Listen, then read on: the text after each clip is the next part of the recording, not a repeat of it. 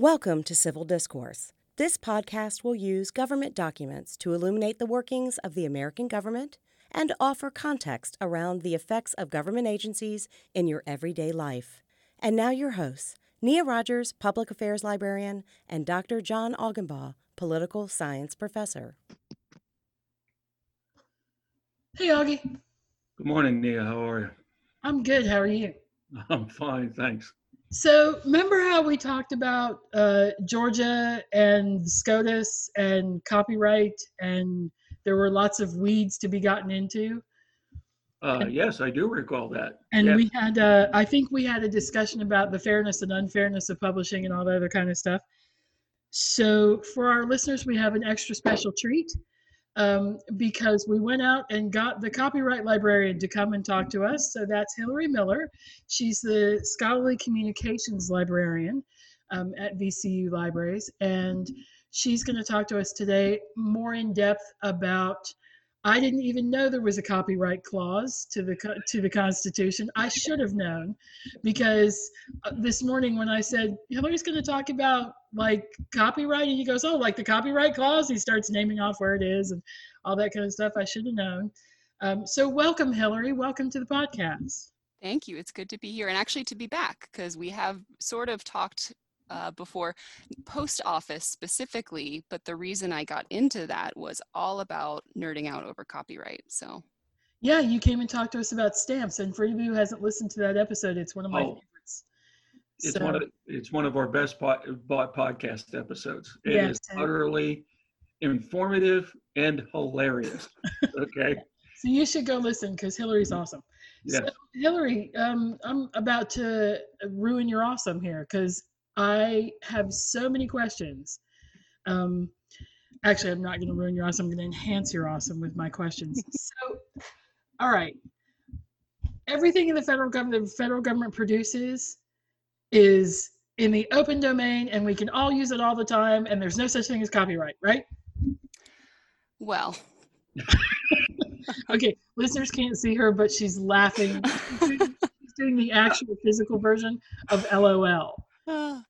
You're part of the way right. That is often the way that it is described, but there is a lot of context and times when that doesn't quite legally or practically work out in that way, I would say. So you're right, you mentioned the open domain or public domain, which is the term that describes, it's things that never get copyright protection. So, for example, works of the federal government are just not eligible to be protected by copyright. And you guys talked a lot about this already. That also is things where copyright protection has expired. It's just past the length of its life, and it's fallen into the public domain is sometimes how it's described. But there are some exceptions to the federal government works. So in terms of contractors and things, sometimes those works will not be in the public domain. And that's basically if the contractor working with the government can secure in their contract the right to keep the copyright for those works. And that does happen, but large swaths of things that the federal government produces do not get copyright protection. There are also some exceptions for and I work on this stuff too, things that the federal government funds sometimes get copyright protection. An example of that is all of the research that is funded out of, National Institutes of Health or all of these other major government funding bodies. When that research is published in the form of articles, that copyright stays with the author, although it is usually instantly transferred to publishers as well. So that's another big area, I would say, of government-related stuff that does get copyright protection. But I'm sorry, go ahead, Neil. Sorry, Augie. So if you work on an NIH grant and you come up with stuff, isn't there the requirement that it does get published somewhere? Yes, and there is that, and that's been over the past 10 or so years becoming more and more common. The NIH kind of started that. Most of the other major federal government funders are picking up on that. That's called public access sometimes. So what they say is that you have to make that publicly accessible usually with some delay after when it's published. That's usually so publishers can kind of recoup costs. So a standard for like NIH would be you have to put up a version of the article within a year of it being published through PubMed Central is where most of those are gathered. But it's interesting because it's, as opposed to some European models, it's public access, not open access, which would imply that the work is not just protected by copyright, but made available under an open license that doesn't just let you look at the thing freely available online, but it actually gives you the rights to download it and share it and build on it. So the version we have here is just put it up so it's free for someone to look at. Yeah, I mean, and this gets at one of the big issues, Nia, in regards to copyright laws in general. I mean, if you think about the word copyright, it means the right to copy, okay? Who has the right to copy, right? Now, that seems to be pretty straightforward. Oh, hey, I have the right to copy something. Well, then there's a whole bunch of context surrounding that, because just as Hillary, pointed out, there's a difference between public access, meaning I can read it, okay, and I can think about it.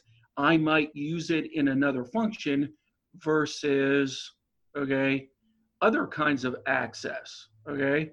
Can I look at it and then incorporate it into something that I do, okay? Well, depending on the contract or the terms in which something was produced for the government, you may or may not have the right to do the latter. Does that make sense? So if somebody took a photograph in a government sponsored grant, you can look at the photograph, but you might not be able to add it to your book because the copyright belongs to a person and you have to get permission from them, or you have to pay them, or combination thereof. Yep. In order to use that photograph. A lot of people think, oh, I could go to the National Gallery and I can take their catalog and use those pictures, but those pictures are actually owned by the people who took those pictures. So you can't just take the catalog and use it, like put it into your own stuff without permission. Okay, let's go back to the stamp episode for just a moment. Remember the discussion about the Statue of Liberty? Yes. Okay. The picture that was not the actual Statue of Liberty was a picture of a different thing altogether that looked like the Statue of Liberty, right? There was actually a registered copyright for the Statue of Liberty. Okay. If you go to the history of copyrights in the United States, there actually was a registered copyright for the Statue of Liberty. Okay. Okay. Now, and I imagine Hillary's going to get to this, but I mean, part of the issue here is the first copyright law passed by Congress said that somebody who created, say, for instance, wrote a book, right? Initially, they received copyright protection for 14 years, which meant that if anybody else wanted to copy it, use it, quote from it, and make money on it, they had to pay, a royalty to the owner of that copyright. But then Congress extended copyright protection to 28 years plus a 14-year renewal. Then later, Congress went ahead and extended it to the life of the author plus 50 years. Okay? So not only if you wrote a book, Nia, could you accrue copyright royalties, but your heirs could.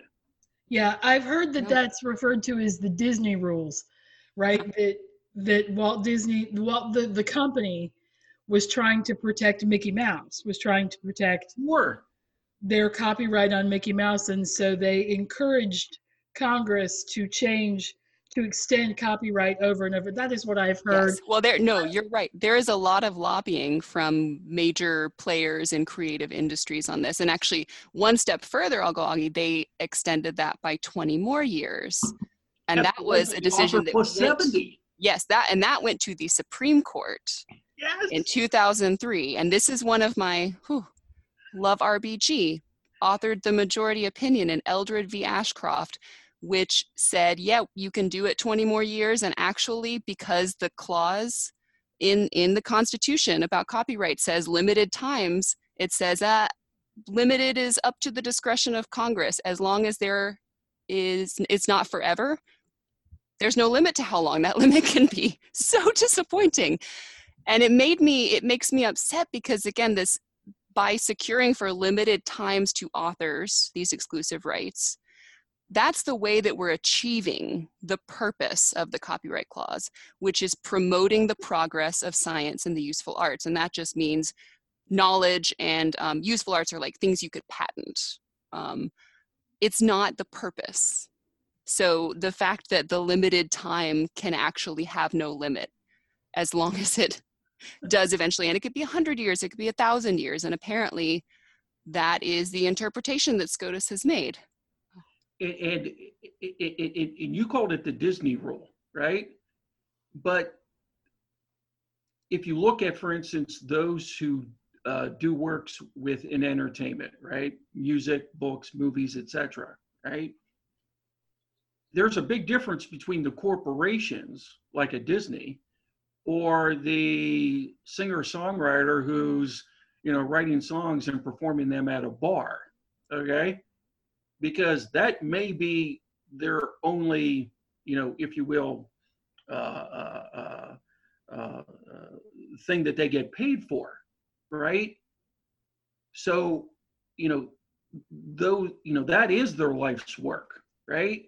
So it gets really, really complicated because also in the late 90s, Congress went ahead and said that there are safe harbors for online service providers. So for instance, if YouTube goes ahead and shows a video, somebody posts a video on YouTube where they go ahead and use somebody else's use of work, YouTube can't be sued.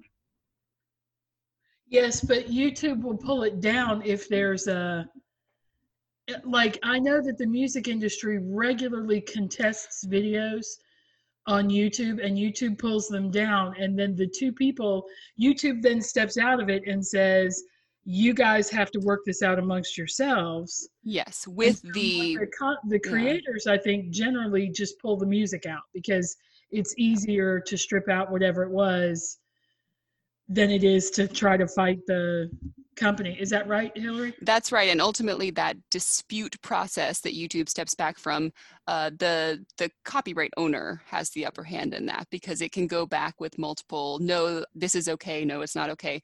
It's ultimately the copyright owner who gets to make the final call to say no. And then you get a strike against your account. And if you get too many of those, you get kicked off of YouTube. So it's not necessarily a even fight there. But what you said about even fight though, right? Because if I make a Mickey Mouse doll and I sell it on Etsy, I will get shut down. I will get shut down by Disney eventually because there's someone whose job it is to look at Etsy and make sure that none of the stuff that's being sold on there is competitive in some way. And what you mentioned about that law about the safe harbors, it's the Digital Millennium Copyright Act, or DMCA. So people may be familiar with this if you have ever tried to find, let's say, free versions of movies or television shows or something online, and you see at the bottom of the Google page where it says search results have been removed by the DMCA. That's what it's talking about there. So the reason that YouTube does that, the reason that Etsy has a process for Disney to shut you down, shut your little mouse dolls down, is that's under that law that Augie referenced. They have to set up a process for copyright owners to request takedown notices and to dispute infringements. Otherwise, they can be sued. Okay, so that's why they do That's how YouTube protects itself. Oh, okay. Yeah. So that's how I assume iTunes protects itself is if we're told that this violates copyright, we will pull it down and let those people discuss it amongst themselves. Yes, because they don't want to be, they don't want to get involved in that. They're not usually going to take the risk of standing up for someone's right to fair use, for example, which is a part of copyright law that says there are certain uses people can make of works that do not require permission or payment to the copyright owner because they're fair. And it's actually one of the really nebulous parts of copyright law because it doesn't tell you what those are. It says, here are some factors to help you analyze when something is fair use. And again, the issue there is that you can declare a fair use, you can make the use, the copyright owner can say, I think this is infringement and take you to court. And that is also, as we mentioned, this is all found in the Constitution. So these are federal courts. So if you are an individual creator and you're getting sued by a major corporation and going to federal court, it's really unbalanced. Hillary, can you give us an example of a traditional or standard fair use? Yes, pretty much everything that your students or students we work with in the libraries do when they're writing research papers. When they are quoting short excerpts of other maybe scholarly works or even creative works, maybe they're embedding some images or some video because they're providing a contextual scholarly analysis or a critique of the work. That is almost always fair use. And the reasons are, the purpose of it is non-commercial. It's for research and scholarly purposes to provide a critique of the original work. Usually the amount is pretty small, and that is an important part of fair use. They're just quoting small portions. And yeah, those are, I would say, are the two kind of drivers behind that. But that's a classic example. And I will say fair use does mention research and commentary, news reporting, educational purposes. Yeah, Okay. it's basically the way that the First Amendment, the right to free speech, is protected within copyright law. Because the idea is that someone should not be able to sue you for writing a bad review of their book that includes some excerpts in it. That would right? be Because they could say, yeah, they could shut down anyone's negative speech about their creative work or their work. Right. If they could sue them for infringement. There's a really famous contest, which is about the worst opening line of a book. Yes. And it's based on the guy who, and I can't remember his name, who wrote It Was a Dark and Stormy Night. Mm-hmm. Yeah, that guy. And if he could sue because you couldn't use that phrase, it would be tragic because that phrase has come to mean a very specific thing in culture that nobody's making money off of, but I don't know. It would be sad if he could keep people from making it because they're making fun of him. Yes. And I know he's dead and he wouldn't be covered in copyright. I'm amazed that Machiavelli didn't see this coming and figure out a way to cover his stuff in copyright, considering how brilliant he was with everything else. But I do have just a quick comment for listeners. Just because you can use that work in your research paper does not mean you should not cite that work in your research paper. Yes. Always cite that work and give credit where credit is due. Being able to use it and quote it doesn't mean that you shouldn't give credit. Yes. Sorry, I'm a librarian. Please cite your source. It's very important that other people be able to go to the original and, one, give that person their due, but also that they see whether you've quoted it properly and all that other kind of stuff. So yeah. I've heard that argument made. Why are citations important? It's all in fair use. And I'm like, no, that is not how this works. That's no, not and how honor code works. That's not how professors work. Yeah. Although let me muddy the waters a little bit on this because I love to do this because people kind of go, what? It's scholarly practice and to cite materials. And if you don't do it, you might fail or you might get, pulled up to the like honor violation for plagiarism or something. But you wouldn't be infringing copyright necessarily, because US copyright law does not provide a right of attribution to creators. Really? So if you were quoting from someone and it was a small amount and it was enough to qualify for fair use, that's, you don't have to cite. So actually, in theory, you could take tiny little sentences from lots of people's books and write your own new book and pass it off as your own. Total plagiarism, not copyright infringement. You're probably not gonna be appointed to any important office if you do that. I know. They're gonna catch you. Yeah, and I put that into not, Google. It's going to come up with all the sources, but would not recommend it, because and part of it, if you do get sued for fair use, one of the things that is not really in the law but has been looked at in court cases before is, were you acting in good faith? So if you were both borderline fair use, maybe infringement, and you were clearly trying to plagiarize and act in bad faith, that might weigh against you a little bit. But it's U.S. copyright law is different in that respect. Other nations like France, for example, have these things called moral rights, and that's even more expansive. It's not just the right to be attributed; it can be the right to push back against the way you are depicted or your work is depicted. Well, to Hillary's point,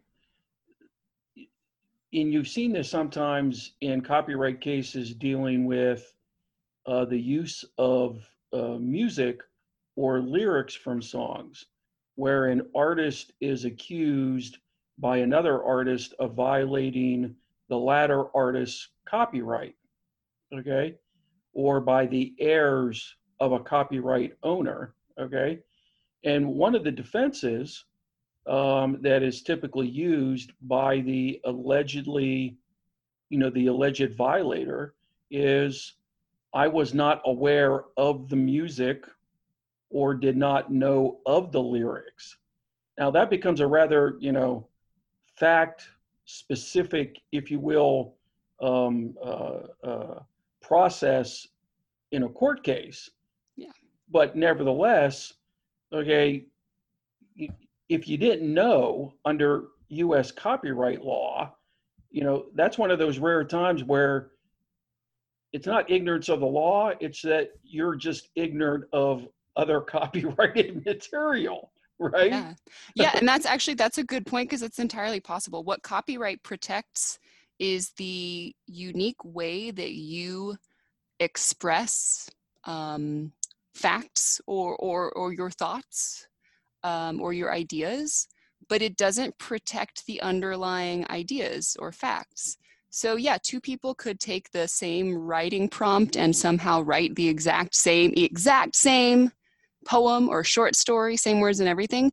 And if they didn't work together, they didn't look at each other's works or, copy from each other, they both get copyright in that work. That's their own unique, original, creative expression. That would be pretty hard to do, but you can see why, like in music and other things, lots of copyright cases would come up where someone thinks they're being infringed on because, the alleged infringer is just doing work that's really similar to theirs. There are limits to creativity. We're often borrowing ideas from other people and building on them, or working on the same underlying facts or, cultural concepts. And so Nia, yeah. you point out the rather clear behavioral norm within higher education that you should cite your sources, right? Because otherwise it's plagiarism. But in terms of copyright law, if you don't know your source, are you actually violating the law? Well, apparently not. Apparently you could write your paper by saying, they say, quote, and then just make something up. There's something that you heard from your mom. I'm not sure that that's anyway. that's a whole different can of worms. We could open that can of worms, but we shouldn't. I'm just side noting for anybody who's thinking they could use that as a defense. Nope. With a professor, it's Nope. not going to fly. Nope. Yes, nope, says the professor. The scholarly communications librarian shaking her head no. Mm-mm. Like, it's not, you just don't try it. Don't just cite your source. It's just easier to do, and if you don't know how, we'll help you at the library. Okay, so then that brings up a question to me, or if you don't mind me asking. So last time we talked, Augie and I talked about Georgia, the SCOTUS ruling in Georgia. We were talking about the sort of the government edicts doctrine, right? This idea that your work can't be, if you're working for the government, whatever you're doing when you're doing that job can't be copyrighted, or can't be, right, isn't protected under that. Right. Yes. But it seems like to me there are exceptions to that, right? Because, or maybe, I guess what I'm thinking is the material itself can be packaged in such a way that it would be copyrighted. Yeah, because Neil, one of the points that, or Hillary, one of the points that Nia and I focused on was, if you've ever looked at annotations of law and of court cases, it's a heck of a lot of work, and it's got a lot of value, okay, to it, simply because somebody else, a reputable, if you will, expert, has spent a lot of time, and this was at the heart of the Georgia case, okay, because the laws themselves fall under the, you know, the government edicts doctrine, right? This is the production of laws for the public, okay? The law is not owned by anyone, okay? But one of the things that we kind of sort of got wiggly on at the end, okay, was, you know, there's a lot of work that goes into providing annotations of not only laws, but then also of regulations that flow from the laws, but also court cases about the laws. Yes. Yeah. And so like things like annotations, when it comes to government works, annotations, introductions, contextual information, all this commentary and stuff, you're right, it can receive copyright protection. It depends on, well, and the Georgia case made this, you know, I would say a little more complex, or it got into some of the complexities of, but it depends on who does that work, and do they do the work in a way that adds enough original, creative, copyrightable elements to it so that it receives copyright protection. So in other cases, you know, it's been held before, and I think y'all talked about what Westlaw maybe, or LexisNexis, who was it that you know, lost a bunch of cases basically saying, no, pagination is not copyright protectable. You can't, yes, you can't add page numbers to something. Well, and Westlaw, and get copyright protection for the page tried numbers. To copyright the citations. That's, yes, exactly what it was. Citations. They were like, they're like, no, those are Westlaw citations, and everybody's like, dude, that's how we all find the case. Like, that's what we all call it. You can't copyright that. That's like copywriting the word the. Exactly. Or the phone book with the alphabet. This is just the way that the process works. You alphabetize something, you search in this way. Right. You didn't come up with this. Like, this is not, you know. Yeah. You can't copyright the ABC song. You know what I mean? Like, what's wrong with you? But you can copyright things where you have made a database and you've made the searching, like what you're doing when you're doing that. Are you copywriting the way you're getting at the material, since the material itself is not copyright? So here's a couple of layers to that, especially in an online context now. You can get copyright in your arrangement of things. So another example, this might be a cookbook. you cannot copyright the concept of a recipe. You can't stop other people from making the same food with the same amount. You can copyright No hummus for you. the very particular floury possible way you describe cooking. If you've seen blog posts where they add like 5 extra paragraphs about how this dish means so much to them and they make it every year, and you're like, give me the recipe, scroll. You could copyright a cookbook because you have picked certain recipes to go in it, and you have put them in a certain order, and you have given chapter headings and introductions. But those underlying facts you can't really do. So a database you could, but the copyright is limited to your arrangement of the materials or headings or things that you create around that. Software is copyrightable because it's code. And it's a weird case. You can get both patents because software does things. It's an invention that, that does things. I'm not describing that well. Patents are not an area that are good for me, but it's also code, and it's written and it's text, and that means it's copyrightable. So if you make a database and you have a particular way of searching and all of that is code based, that gets copyright too. May I interrupt for just a moment, Hillary? Yeah.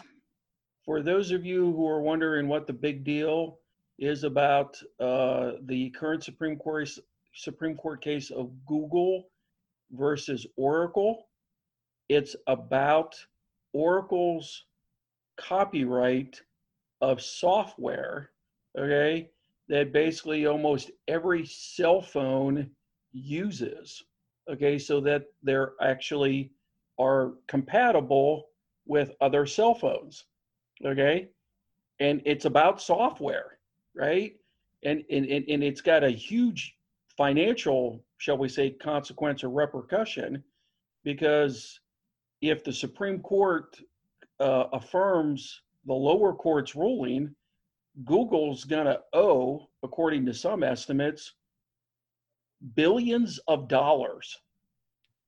Okay? And it's all about software code. Yep. And you might be thinking, well, how is that, literary and musical, etc., but it's how they wrote it. So there could be compatibility, okay, amongst various cell phones. Well, and somebody had to do the work. I mean, somebody had to, when you write code and then you run it and it doesn't do what you want it to do. So you have to go back and figure out where it's broken. And I know people who read code for fun and pleasure, not really, for their jobs. There's no such thing as fun and pleasure code reading, as far as I can tell. There's code writing for fun and pleasure, but the reading for mistakes, those people make a lot of money because that is tedious work to figure out where the mistake is, what line in the 7,000 lines of code is wrong to make it break. And it's almost always not the line you were thinking, according to them. But I guess what I'm asking, we were talking about publishers and having some sympathy. I know it pains me to say that as a librarian, sympathy for publishers, in the sense that they are investing some treasure, right? Time and people and whatever in making things more easily findable. And anybody who's used, I hate to pick on Lex, the old LexisNexis, the newer is much easier to use, but the old one was horrible to use, right? It was not intuitive, it was not kind, and we've all opened databases, I think, in our professional lives where we've said, this doesn't make any sense, I don't know how to even use this thing. But that work of making it easier to find stuff seems like that should be rewardable, at least in some way. Yeah, and I can sympathize with that, because the work of publishing or building websites or databases is huge work. It takes a lot of resources. It takes a lot of really skilled people to do that work and to maintain it. So it's not just that everything's on the internet and it's easy to do now. It's basically cost nothing. It is not the case. What I think two things to draw distinctions between. for copyright, copyright is meant to protect the unique, the original creative works, the creation of those works. It's not meant to just reward people for working really hard to make new things, if that makes sense. And the distinction here, so there's a concept in copyright law, it's called sweat of the brow. And basically it has been pointed out, and in a particular SCOTUS case as well, copyright is not meant to reward sweat of the brow. And this was under the, actually the example I mentioned before about the phone book. Someone worked really hard to pull together a lot of facts about people's names and addresses and their phone numbers, and they alphabetized it. And you can't copyright protect facts, and the fact that you put something in alphabetical order is not an original unique element because it's the alphabet. It's not, they didn't invent the concept of alphabetization. I think, sorry. No, that's good. They're not Phoenician. Alphabetizing. Yeah, right. They're not Phoenician. They didn't come up with the alphabet, so. Yeah, and so they said in that case, no, copyright is not meant to reward sweat of the brow. It's about the creative elements or expression that you create or add to something. And so even I would say in the example with the people who are doing the work of the coding, which is actually a super creative field. You have to be really creative in the way that you write and design things.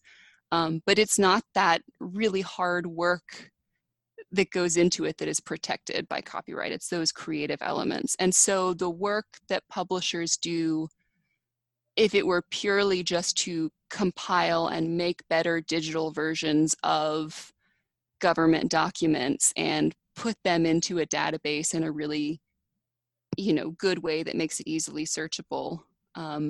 Again, what they're limited to in copyright protection is the software, maybe the design of how they arranged the materials. If they did add in some more annotations or commentary or things like that, but it's limited. The copyright protection for some things like that, you might say, is thin, is the way it's described sometimes, because it's just so close to just being facts. So, Hillary, can we go back to something, a distinction that you made earlier in the podcast? And the reason why I bring this up is because a lot of the work that I do requires me to use this, and that is public versus open access. And what I'm having in mind is PACER, which is public access to court electronic records. yes. Now, a huge debate among the scholarly community that I work in, constitutional law scholars, judicial politics scholars, is being able to access court documents, which almost, today almost exclusively are, available electronically. In fact, it's at many courthouses now, it's much more difficult to get hard copy access than it is to get electronic. But with PACER, okay, you have to pay a fee. Okay, could you go into that in a little bit more depth? Yeah. This idea of public versus open access, I think, is not one that many people understand the difference. Yeah. So when I talk about open access, I will say there's a very specific definition in my field, scholarly communication or in libraries, which is about not just can you get to it, right? Is it accessible in terms of looking at it, but does it come with extended rights to use the thing? So the most common way that happens is, in addition to a work being copyrighted, you attach an open license to it. Creative Commons is the most popular set of open licenses.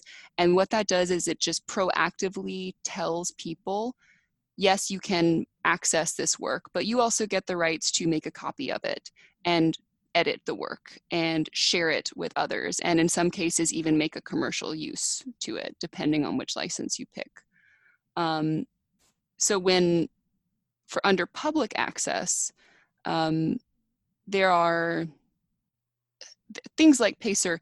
They guarantee, in a sense, that you have access to the documents, but kind of similar to it being short of open access, it doesn't necessarily mean that that access is going to be free of cost.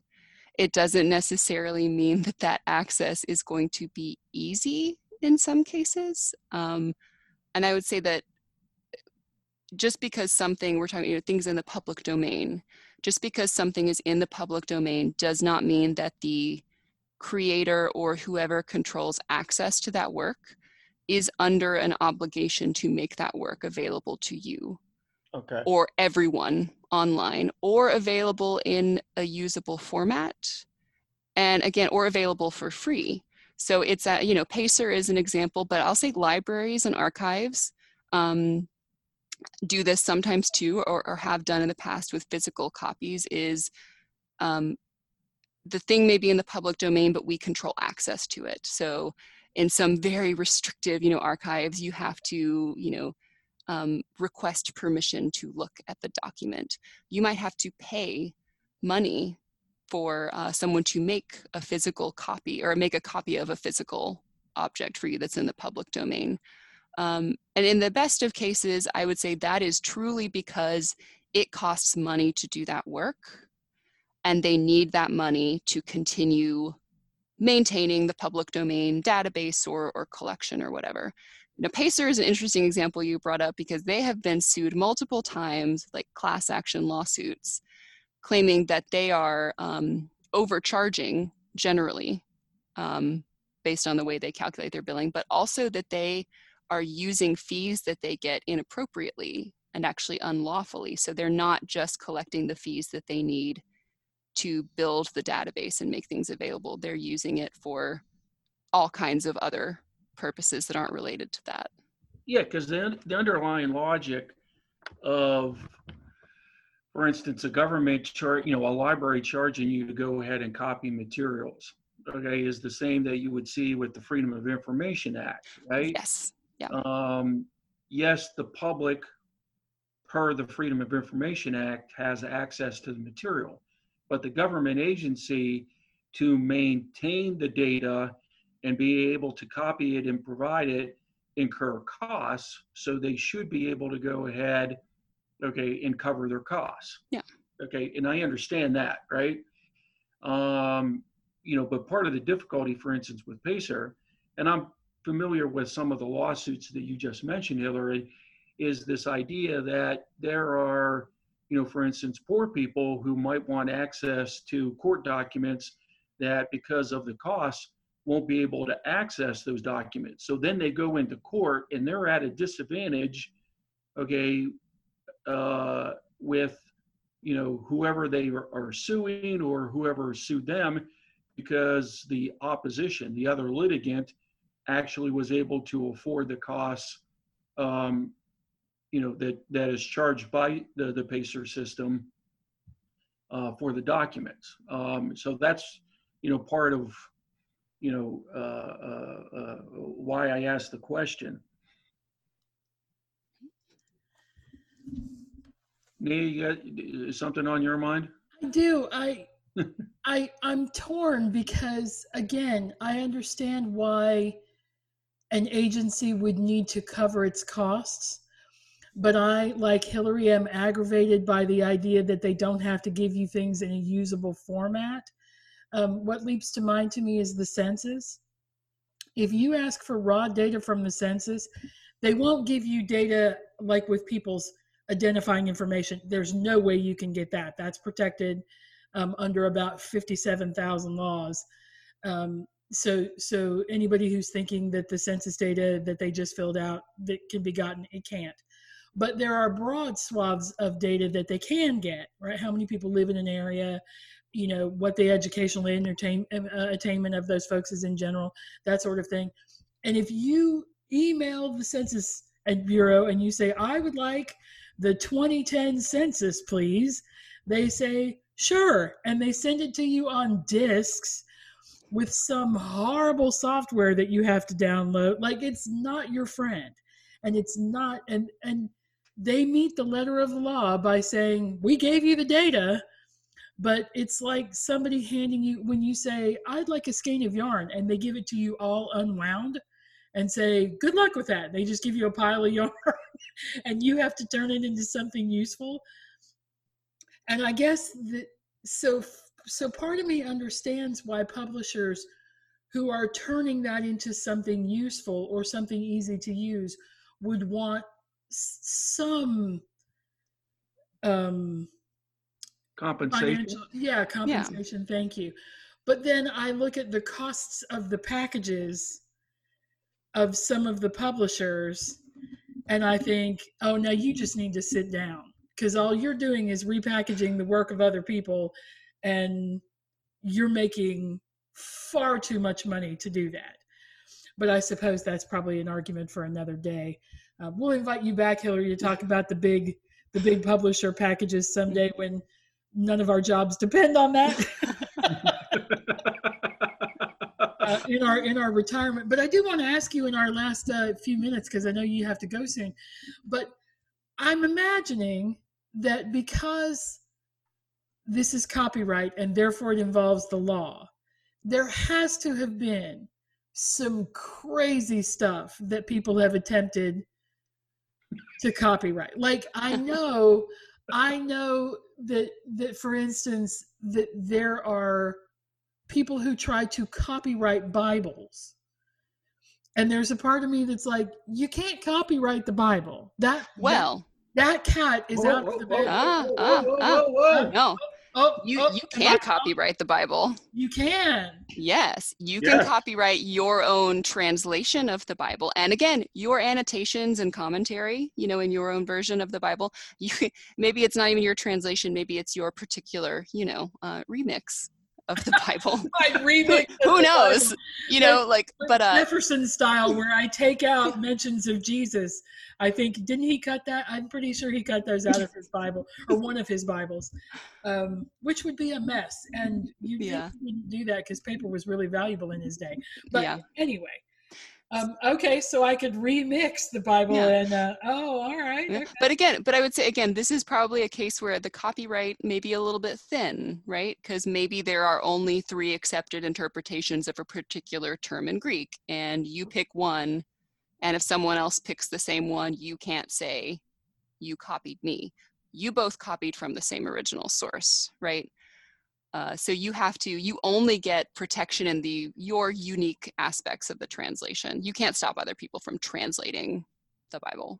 Okay. Oh, yeah. Well, I'm assuming that with music, at least, there's only so many notes. So. Yes. So what you're copywriting is your order of them. Yes, and all sorts of other music, aspects of music.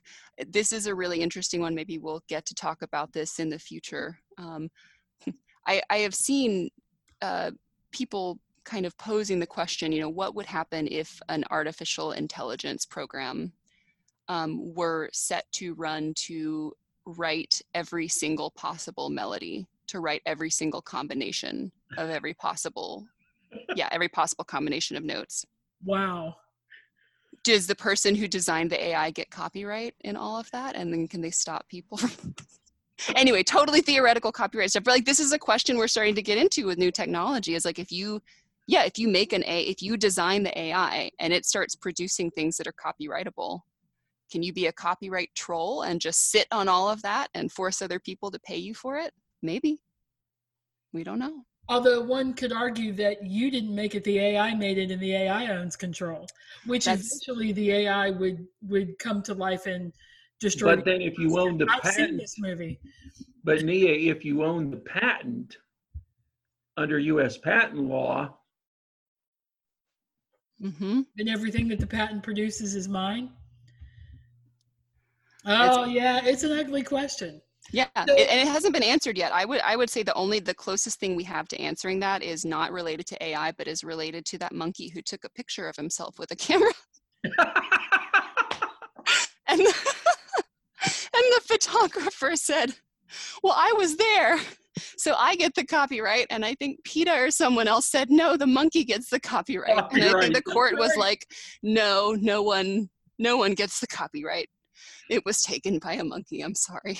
It was a happy accident. Yes. That's interesting. Well, but then that becomes into an argument of sentience and all that other, which that's a giant can of worms, which we shall not open today because there's not sufficient beer to cover that topic. Yeah. But can you? Are there any sort of weirdo cases that you think really? But it's also kind of funny. I mean, what do you guys at your copyright conventions when you're all sitting around after everything's over and you're you know, you're having your margaritas and you're hanging out? Well, I did find one example that I wanted to share while I was kind of doing some prep work for this, because I thought maybe as a hook for this, I wanted to find times where the federal government has been sued or involved in copyright cases. So there are some. So the thing with this, if you want to sue the federal government, you have to go to a very specific court, federal claims court. So I encourage people to go look at the decisions coming out of that related to copyright. So this happens more than you might think. Wait. Pause. Oh. So this is federal, I'm sorry, what is it? Federal Claims Court. And is that just for copyright or is that for? No. Congress created it after the New Deal, because prior to the New Deal, if you sued the federal government because you claimed the government harmed you in any way, Congress actually had to pass individual laws to compensate you. Wow. So it was only then that they went ahead and they bureaucratized, if you will, the suing of the federal government by creating a special court known as the Federal Claims Court. Okay, right? And that's for all lawsuits. That's right. Okay, so Hillary has violations of the Copyright Act. Okay. Yes, and that is because the federal government in the U.S. Code has waived their sovereign immunity for copyright infringement claims. So they've said, yes, you can sue us for this, which good for them for opening that door, I guess. So I was looking through some of these, and it's some things you might expect. Like most recent years, a lot of lawsuits related to software copyright, related to defense and intelligence agencies. The couple of cases related to the post office, as we talked about, where the artists' rights they sued the government for putting their works on a postage stamp, and they won.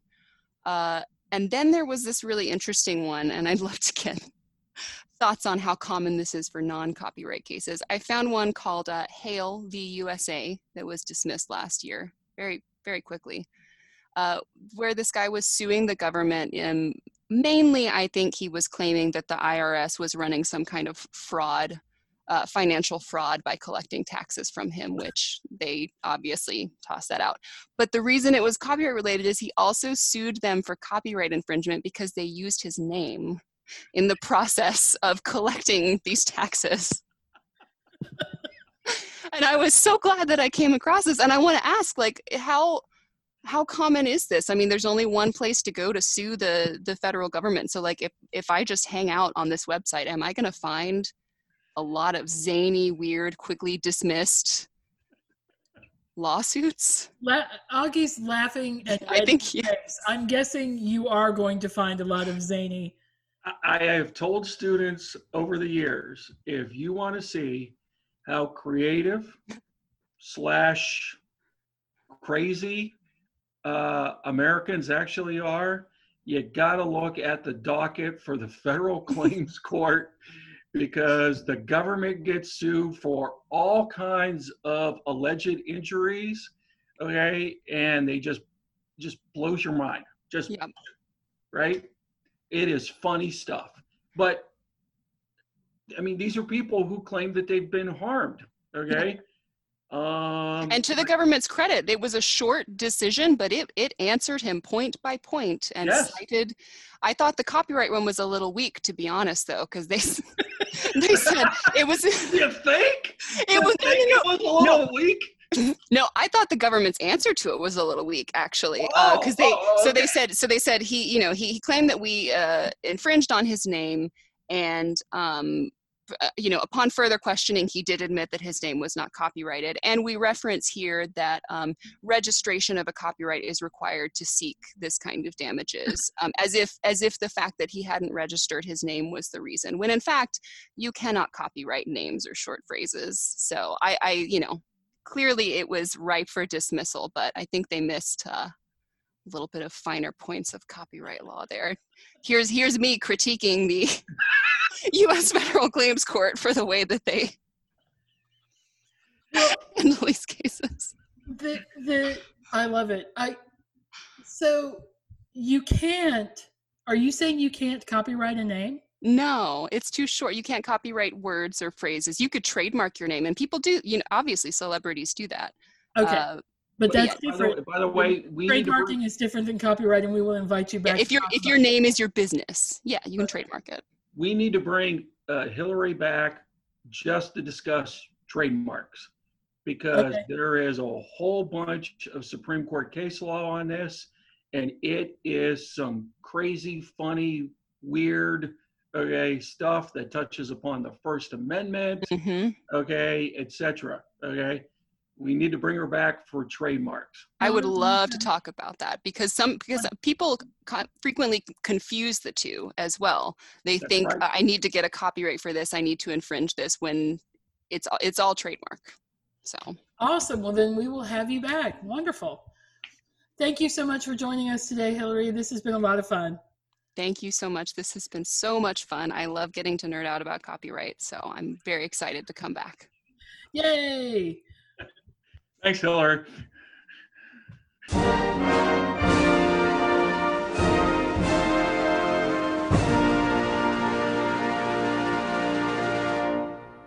You've been listening to Civil Discourse, brought to you by VCU Libraries. Opinions expressed are solely the speaker's own and do not reflect the views or opinions of VCU or VCU Libraries. Special thanks to the Workshop for Technical Assistance. Music by Isaac Hobson. Find more information at guides.library.vcu.edu/discourse. As always, no documents were harmed in the making of this podcast.